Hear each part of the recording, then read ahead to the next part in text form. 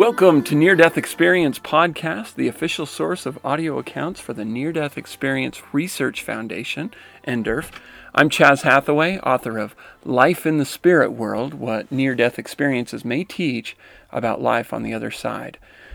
First off, I want to wish all of you a very Merry Christmas. This episode is being released Christmas Eve, and as a little bit of a Christmas Eve special today, we're going to share an experience that takes place around Christmas time. And also stick around if you're curious enough to hear me singing a song that I wrote, a Christmas song that I wrote a couple of years ago. I'll just play it as in place of the outro music as at the end of the podcast. So stick around if you'd like to hear that. And today's experience, like I said, it takes place around Christmas time, and it is the experience of Paul. Okay, and Paul says,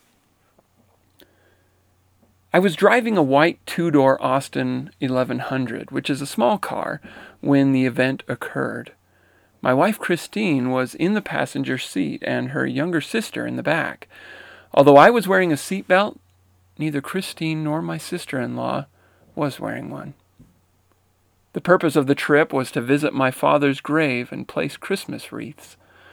My father is buried in Retford, Nottinghamshire. We were driving across the Pennines from Huddersfield, Yorkshire. As I was driving round a right-hand bend near the village of Penistone, the car left the road. I suddenly found myself driving on a bumpy grass verge which runs parallel to the road. To retain control of the car, I held on to the steering wheel with both hands, my feet braced and supporting my weight. My left foot was on the floor, but my right foot was on the accelerator or gas pedal, which was pressed to the floor. Subsequently, the car was accelerating. I was not able to change position and realized a crash was inevitable.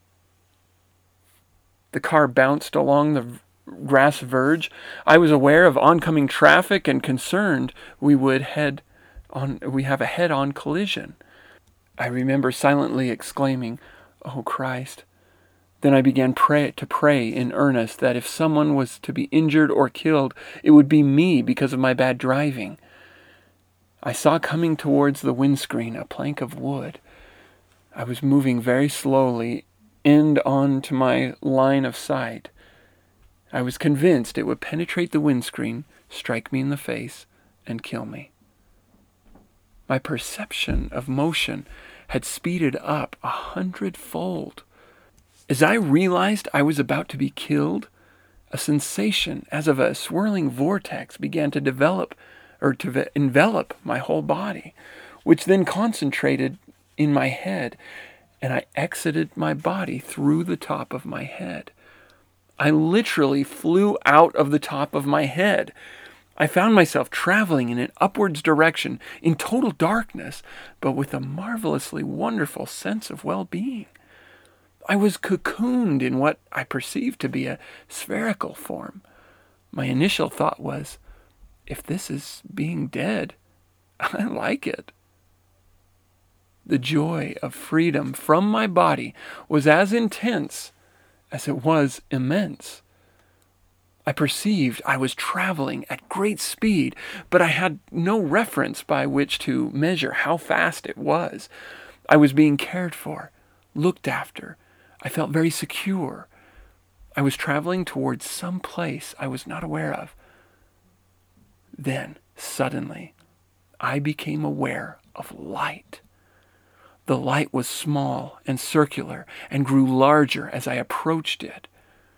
It grew in size as I looked and traveling towards it. Then a voice came from the disk of light. The voice was very authoritative, commanding, but not intimidating. The command was, "Go back." Instantly, I found myself back in the car with a pain in my face. I had only suffered a black eye. Christine had collapsed lung, for which she had to stay in the hospital. Also, her head had struck the windshield and was bruised from the impact. My sister-in-law had suffered a cracked vertebrae. My sense of loss at being back in my body was too great to describe, tempered by the relief that Christine and her sister were relatively unharmed. Together with Christine's father, I checked the condition of the car on Christmas Day. I had come to rest in a pasture after entering through a gateway in a heavily built dry stone wall, typical of the fields of those parts, which paralleled the grass verge. The course of the car along the verge was about 150 yards. The car was a write-off. The windscreen had popped out in one piece. All the tires were flat, and the driver's side B pillar was sheared off at the base and bent parallel to the car roof. It is inexplicable how the car traveled along the grass verge for 150 yards and then made a sudden right turn through a gateway into a pasture. It is as though the car was guided to its end position. I understood the disk of light to be representative of Jesus in the form he takes when truly present in the blessed sacrament of the altar. A consequence of this experience is that I don't have a fear of death. When in deep, silent prayer, my head shakes slightly, and it is as though my being or consciousness is knocking on the inside of my head, trying to get out, unsuccessfully get out, becoming one with the Blessed Trinity. One could say that it is a sensation reminiscent of the near-death experience, but not of nearly the same intensity. I yearn for heaven. The older I get, the nearer I am to enjoying this reality. Life is a rocky road on the way to the house of our Father. The only career worth pursuing is to return to the house of our Father. The name of the road is called love, which is a decision to be gentle and kind, but it can, depending on the circumstances, feel like crucifixion. This is what Christians understand by the cross and carrying the cross. Nothing in this life is worth the loss of heaven. During my first pilgrimage to, Medjugorje, Bosnia, Herzegovina, formerly Yugoslavia, on 18th of October 1987, immediately after receiving Holy Communion, I heard the following words audibly: Jesus is inside you. These words were spoken in a voice like tinkling crystal, a voice that is as unforgettable as it is difficult to adequately describe. I mention this event because, for me, it is a continuation and reinforcement of the near-death experience I experienced in 1971. My reaction to hearing the words was, I wept with joy because God is real. All that is written in Scripture and recorded in the tradition, understood and taught by the magisterium through the light of the Holy Spirit, is true. It is not a fairy tale. It is all true. A further consequence of the near-death experience is when occasionally I suffer anxiety, I go to Mass and receive Jesus in Holy Communion. As Jesus in the Blessed Sacrament, under the appearance of bread and wine, melts into me, the anxiety melts away. The first time this phenomenon occurred was during a hard period our business was enduring in the difficult economic period in the early 1990s. I was gripped with an anxiety that was physical in its intensity, gut-wrenching. I prayed throughout the whole day for relief. I was very conscious this anxiety seemed to be a lack of trust in God and in His providence. I longed for the end of this particular working day to be able to attend Mass in the friary chapel, because I thought that as soon as I entered the chapel, the anxiety would leave. But it didn't. I then thought that when the Mass begins, it would go. But no. Then I thought the anxiety would go at the consecration. But no, the anxiety I felt was still at its full physical force. The anxiety only left me when I received the sacred host at the Holy Communion. As Jesus melted into me to become one with me, the anxiety melted away. I was elated, overjoyed. The difficulties associated with the company remained, but the anxiety was gone. I know Jesus is with me, in me, guiding me through all the difficulties of life. That's the end of Paul's experience. And what a beautiful description. I mean, the experience is fairly characteristic of experiences we've read before, but what a beautiful description of the feelings that he had afterward as he had the Holy Communion and so forth. And though in my religion we do have what we call the sacrament, which is bread and water being served as a representation of Jesus Christ and so forth. I'm not as familiar with some of the terms that he's using, but it's my understanding that in the Catholic faith, and please forgive me if I'm misunderstanding that, but the idea is that as you take the sacrament, that bread and wine are converted into the body and blood of Jesus Christ. And so it's no wonder this would be such a sacred experience to him. And the thing that I kind of get out of this is how special rituals and traditions can be to our spiritual selves, to one who is going to Mass, receiving the communion, and some of the other rituals in regard to that can help someone feel much closer to God, as can in just about any religious tradition where there is a good, positive ritual taking place.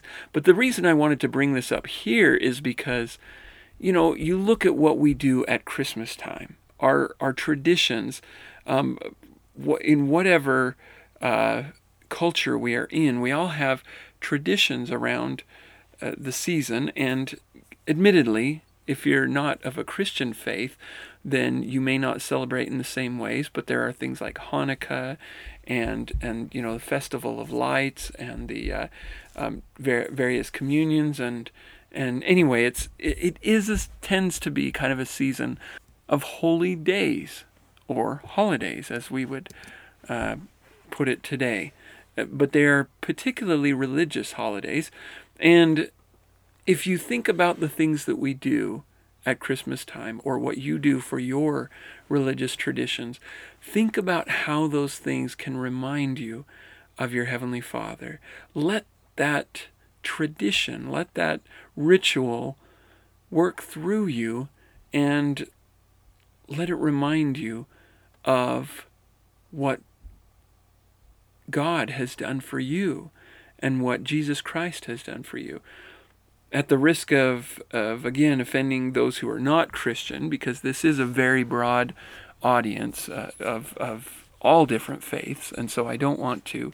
I hope this doesn't offend anybody in talking more about Christmas and Christianity, but I have been thinking lately about this season, and while there's different ideas of when exactly Christ was born, you kind of hear different arguments about how Christmas, the birth of Christ, came to be celebrated on December 25th, and having to do with the winter solstice, and some, there's many that talk about pagan traditions and stuff that were part of the source of that. But despite whatever got us celebrating at this time of year, there are evidences, suggestions, things that point to the possibility of the timing of Passover being the time of year that Christ was born. In fact, when you look at the biblical account, there seems to be quite a bit of evidence that was the time of year, which would explain why in Jerusalem, the inns would have been so packed. Jerusalem was the Jewish Christmas, if you will, in terms of how busy it was, the commercial value, the economy, the social interaction, and the coming together in the big cities, and the celebration, not to mention the taxing that was taking place, which brought it even further busyness than it would have been at normal Passover time. But if by chance the birth of Christ was at Passover time, then it would have been at a time similar to ours, when with Christmas season happening. Now, if you are one who is deeply religious or spiritual and feel a little bit of discomfort with the commercialism, with the busy, crazy money spendingness of the season, which I am among those. I have a really hard time with the busyness of Christmas time, just because it feels so, like it's taking something beautiful and sacred and turning it into a, money grabbing thing. If you're one that, like me, that kind of feels that sometimes, think about this. If Christ was born close to Passover time, then he was born at that season of just holiday turmoil, okay? And there's all this stuff going on. And yet, those who were in the situation to be quiet and to be listening and to be watching, such as the shepherds were. I can think of few jobs, especially in the evening, that would be more meditative and quiet and ponderous than being a shepherd. And their idea of shepherding is not quite what it is today. It's sheep herding today, where you push them this way, send your dog out to push them that way, and so forth. They had more of a tradition of becoming so attached and personable with their sheep that they would simply call and their sheep would come. So rather than it be a rounding up, it would be a calling forward. And so in the evening, the sheep would be coming to rest, and the shepherds would just be basically standing guard and basically being there with them and being ready for any turmoil, animals that might come after them to chase them off and so forth. So they were probably in a quiet, listening state of mind, probably seeing the lights of the city and so forth, and the bustle going on, but they being in their own quiet way when the angel appeared. And it kind of makes you wonder, did others on the outskirts see this angel, or the light, or the heavens opening and hearing the angels praising God and glorifying his name and so forth? Would they have heard all that? And the answer is, I don't know. But these shepherds were, amidst the bustle, finding time to be quiet and listening. And look what they heard. Now, whether the wise men, my understanding is it was probably that night that the star appeared, and so their arrival wouldn't have been till much later, but they were also in a state of listening and watching, because they noticed when that star changed. And my point is that during the Christmas season, amidst all the bustle and so forth, take time to be quiet. Take time to meditate. Take time to watch and to look. And to even look on the bustles of people. Sit back a bit and just watch for a minute and think, how is God in this room? What is it about this situation that invites angels? And honestly, the laughter, the love, the exchange of gifts, even the frazzled, humor of family experiences together, when we sit back and we watch with a patient mind, we can see the love of God in it. We can just see that. That's what's there. So as you celebrate this season, don't let the challenges of the season, and there are many, I can attest. There are many. Don't let them completely overtake you. There will be moments that are just overwhelming and so forth. But allow yourself the moments of quiet to listen and to try to hear the angels singing. Because while you may not hear them with your ears, you may be able to feel them with your heart. That's much of what the message of near-death experience is.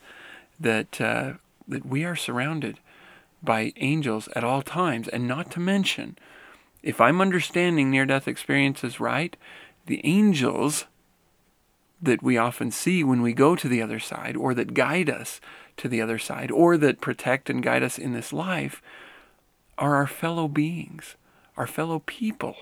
It's our grandma and our sister and our mother and our friend from school, or our acquaintance who we've only briefly met but had some brief act of love, a smile, a wave, that are there to meet us on the other side. And if they are there to meet us and show love on the other side, why should they not be here on this side for the same reason?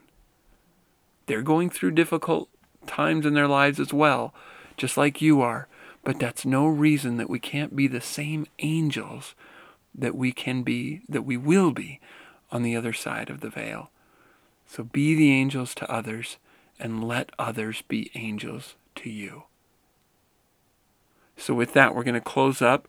Again, stick around if you'd like to hear the song that I wrote a few years ago. I'll give a little introduction to it. I was doing it with a kind of a unique style. I don't usually sing quite with this style, but I thought it would be fun to have kind of a show tunes style about my voice and about the singing and so forth. And so there's a little bit of kind of emotional acting, kind of.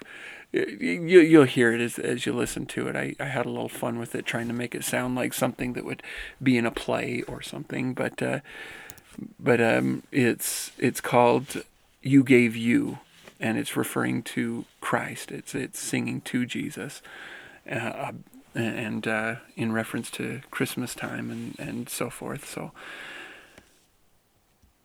So anyway, I want to wish all of you a very Merry Christmas, a wonderful holiday season, and hope that you'll take this season to come to know your Father in heaven a little better, and to reach out in love to his children, who are really, when it comes down to it, your brothers and sisters.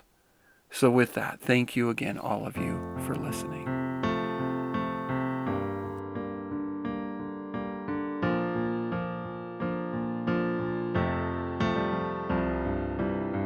We closed our door to Joseph and his wife. You opened your door to eternal life. We gave a trough to lay your head. You built us mansions in our stead. We wouldn't see what you would be, and still you gave your offering to us free. We couldn't find life worth living for. You gave us all and offered more. You gave you. You're a gift that can't be placed beneath a tree.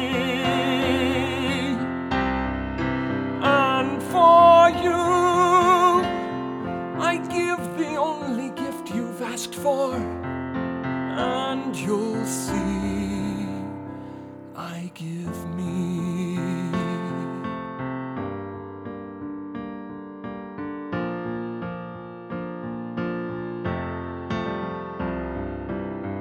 We thought you small, of little faith.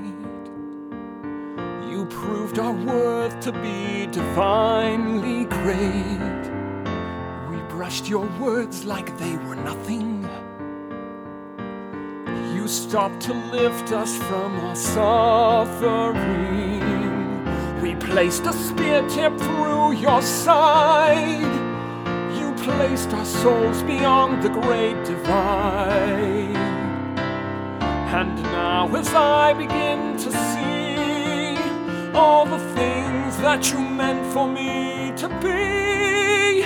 I see you, you're the gift that can't be placed beneath a tree. And for you, I give the only gift you've asked for, and you'll see I give me. We know that God so loved the world, He sent us you, His only mortal Son. And when you rose up from the grave, you turned and invited us to come. We'll follow you, you're the gift that can't be kept up on the tree. And for you, I give the only gift you've asked for, eternal.